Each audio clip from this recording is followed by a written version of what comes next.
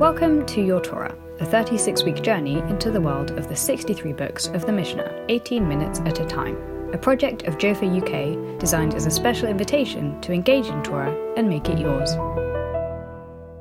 This episode of Your Torah is dedicated by Felicia Epstein in memory of her mother, Sheila Epstein.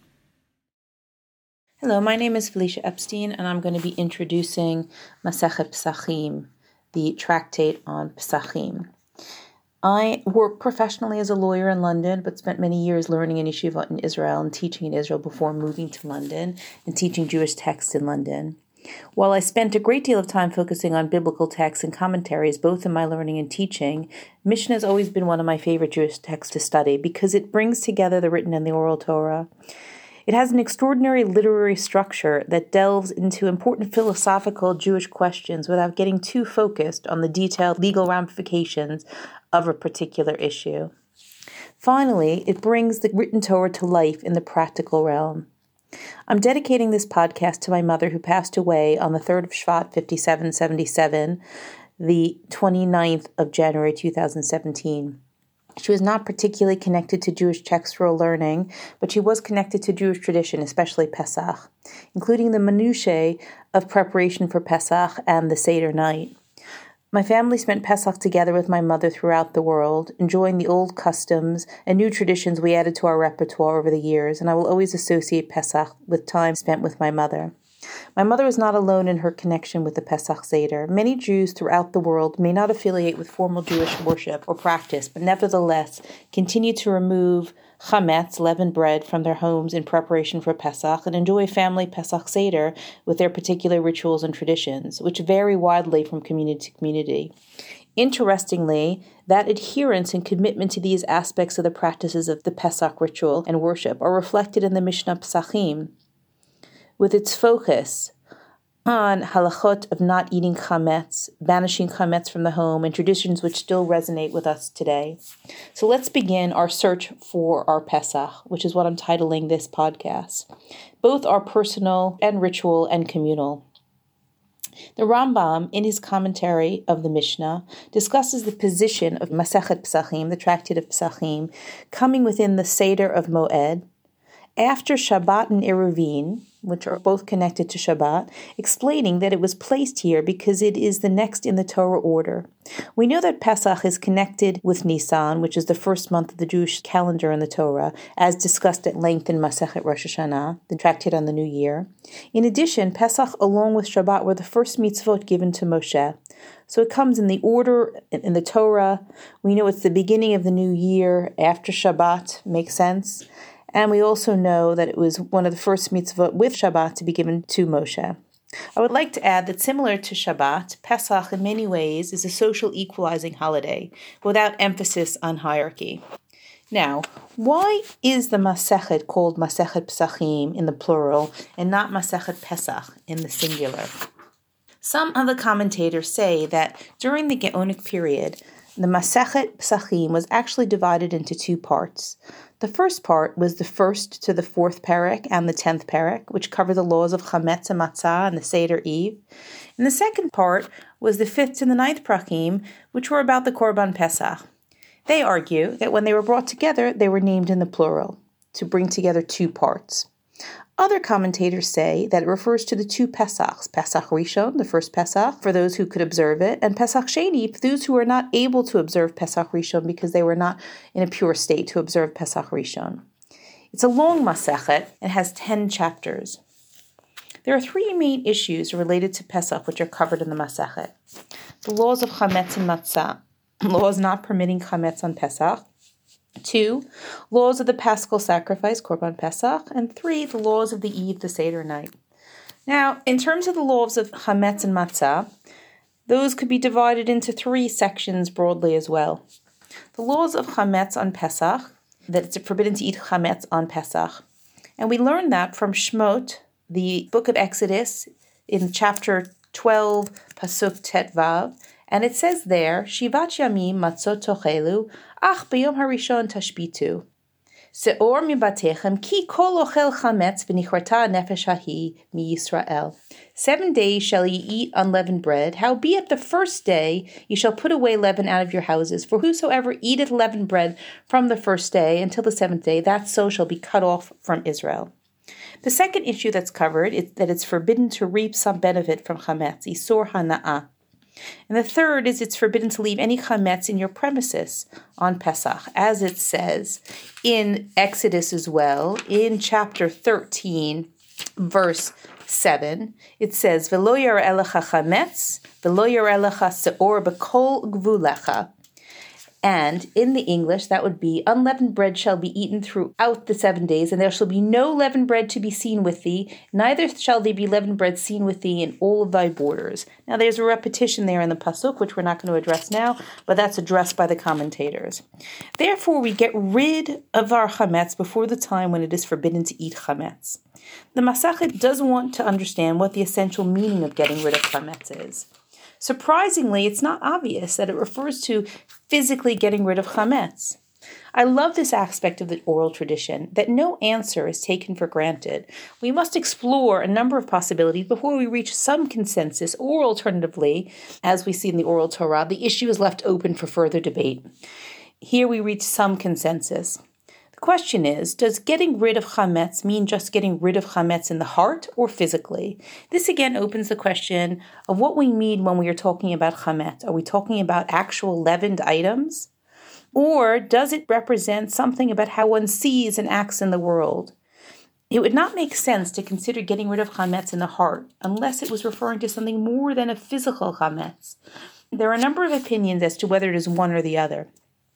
Even though one can fulfill the mitzvah by mentally nullifying the chametz, nevertheless, the rabbis insisted that ideally we must eliminate chametz by seeking it out and destroying it. And from this comes the core obligations of bedikat chametz, the search for chametz. Nowhere else do we find a mitzvah to eliminate a biblically forbidden object from our homes. The halakha's insistence that we leave no chametz remaining is emphasized in the second chapter of this masekhet, in the first Mishnah, where Rabbi Yehuda and the rabbis dispute whether one must incinerate the chametz or is it sufficient to crumble it and throw it into the wind or cast it into the sea. The rabbi's position is developed in terms of the parallel between chametz and avodah zarah, idol worship. Rabbi Yossi requires annihilation by pulverizing and throwing it into the wind or casting it into the sea. As we see, that's the language repeated in Avodah Zarah in the third chapter of Avodah Zarah, the second Mishnah. So we see a parallel both in terms of the content, but also in terms of the language between chametz and Avodah Zarah. These first Mishnayot of Masechet Pesachim indicate the extreme nature of the requirement to destroy chametz. The Mishnah insists that we search by lamplight. It is clear that we understand the process of getting rid of chametz symbolizes a spiritual inspection. This is illustrated in the Mishnah, which describes the fear that, quote, perhaps a rat dragged chametz from the house to house. But that is answered by stating that if we go down that route, there is no end to the matter. And that is in the first chapter, the second Mishnah. The Masechet is divided into sections. The first 3 prakim relate broadly to the issues of the laws of forbidden nature of chametz and Pesach. Chapter 4 deals with laws forbidding work on Pesach. Chapters 5 to 9 deal with the Korban Pesach, the Paschal sacrifice, which takes place in the 14th of Nisan. The timing of the Paschal sacrifice is discussed in detail, including the fact that after the burning of the chametz, then comes the Paschal sacrifice. In one of the essential features of the Korban Pesach, it is a requirement to eat it. In this way, it differs from other sacrifices. Chag HaPesach, the festival of the Paschal Lamb, the sacrificial rite of the Paschal Lamb and its consumption was the main feature of the ancient Passover ceremony that ushered in the holiday. This unique ritual included the slaughtering of the lamb on the afternoon of the 14th of Nisan. This was an exception to the general rule that all festival offerings are to be sacrificed on the day of the festival. Furthermore, the lambs were slaughtered by the Israelites privately by each family, and the priests poured the blood on the base of the altar. All other offerings were generally slaughtered by the priests. When the Second Temple was destroyed in 70 CE, all sacrifices eventually ceased, and only the Samaritans continued to bring the offering in their own community. So we see an example of a sharing, of everyone participating in the Pesach offering. The last chapter of the masekhet covers the Seder Pesach. Generally, the masekhet operates in a chronological manner, like Shabbat and Yoma in Seder Moed. The tractate begins with, on the eve of the 14th of Nisan, or la'arba asar bodkim et hachametz l'or haner. And the last chapter ends with, after midnight, the paschal offering renders the hands unclean, which is, in the Hebrew, ha-pesach achar chatzot metameh et hayadayim. I would now like to focus on chapter 10 generally, and then the first Mishnah specifically. As we said earlier, our masekhet begins with the eve of the 14th, and our chapter begins on the 14th. Chapter 10 emphasizes that while the paschal offering is an essential element of Chag HaPesach, there's another framework upon which the Seder is constructed, the 4 cups of wine. Chapter 10 is divided into 3 sections around the 4 cups. The Mishnayot 1 to 3, which is the first cup, Mishnayot 4 to 6, the second cup, and Mishnayot 7 to 9, the third and fourth cups, and the end of the Seder. We also have sections that we read as part of the Haggadah today, which come directly from the Mishnah. Now let's focus on chapter 10, Mishnah 1. Arvei Pesachim samuch lemincha lo yochal adam ad shetechshach, ve'afilu ani shebiyisrael lo yochal ad sheyasev, ve'lo yivchatu lo me'arba kosot shel yayin ve'afilu min hatamchui. On the eve of Passover, from close to the time of the afternoon offering, no one must eat until nightfall. Even the poorest person in Israel must not eat on the night of Pesach unless he reclines, and they must give him no fewer than 4 cups of wine, even if he receives relief from the charity plate. This serves as an introduction to the Seder. It refers to 3 halachot: not eating prior to nightfall, requirement to recline during the meal, and the 4th cups of wine. There is a structural connection between these parts. Each sentence connects to the sentence before. The first and the second use the language lo tochal ad, so it makes a linguistic connection between the first and the second part of the first Mishnah about prohibitions. The second and the third both refer to ani shebiyisrael, the poor person in Israel.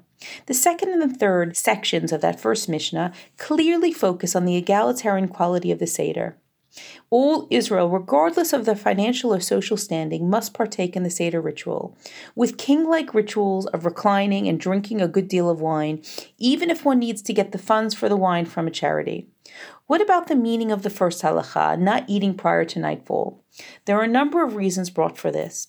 1, general prohibition against having a meal on Erev Chag or Shabbat in order not to spoil one's appetite.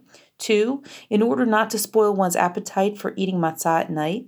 3, lest one become involved in eating and fail to bring the Korban Pesach. The first Mishnah's focus on eating and drinking. The Seder is most importantly a meal and not a study hall.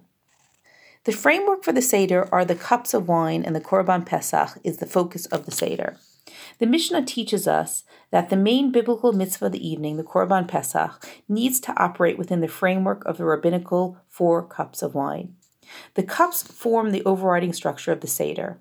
The Seder begins and ends with 2 cups of wine before the meal and 2 cups after the meal, with the additional cups of wine different from other festivals to emphasize the special celebration of the Seder, with the songs, the study of the Exodus, the symbolic significance of the meal, and the Hallel. The first halakha of the first Mishnah not only ensures that a meal is consumed with hearty appetite, but also highlights the uniqueness of the Korban Pesach, whose consumption is the centerpiece of the Seder of the Second Temple times. Consumption of the Korban Pesach must take place at night because its function is to commemorate, in a way, to reenact the Korban Pesach, consumed during the final hours at Egypt, before the Jewish people left Egypt. The second halakha, reclining, emphasizes the significance and the atmosphere of the meal. We are all free people. Each and every Jew is required to partake, irrespective of social or financial status. The third halakha continues the theme of social equality and adds the 4 cups of wine, the structure of the Seder, which we all need to partake in. This brings me to one of the aspects of Jewish life that I love, as expressed through the Pesach Seder, and detailed in the Mishnah, that we continue to live our Jewish life through actively engaging in the past and reenacting that past through the Korban Pesach. to help us forge a future based on the principles we hold dearly through the 4 cups of wine and the reclining nature of our Seder meal. A sense of equality that all are to partake, that we must remember that we are no longer slaves, we are free people, that this must happen in each household. Now back to our title, A Search for Our Pesach. We have discovered remnants of the Jews leaving Egypt, as well as the Korban Pesach during temple times. But we have also found the Pesach that is familiar to us. But more than that, the Pesach of the Mishnah Pesachim focuses our attention on a holiday to be celebrated by all in their own home, with an emphasis on the egalitarian nature of the holiday. Like Shabbat, Pesach is an equalizer within the Jewish world. All must equally participate in the preparation of the ritual. I hope our focus on this Mishnah of the last chapter has illustrated how the current Seder has developed from the Mishnah. It has also set the foundational elements of our current practices, which emphasize equality and self-reflection. Thank you for listening. This episode of Your Torah is brought to you by Jofa UK, in collaboration with women from around the world who all share a passion for Torah study. If you are enjoying Your Torah, consider sponsoring an episode. Find out more by visiting ukjofa.org. Join the conversation on social media using the hashtag YourTorah.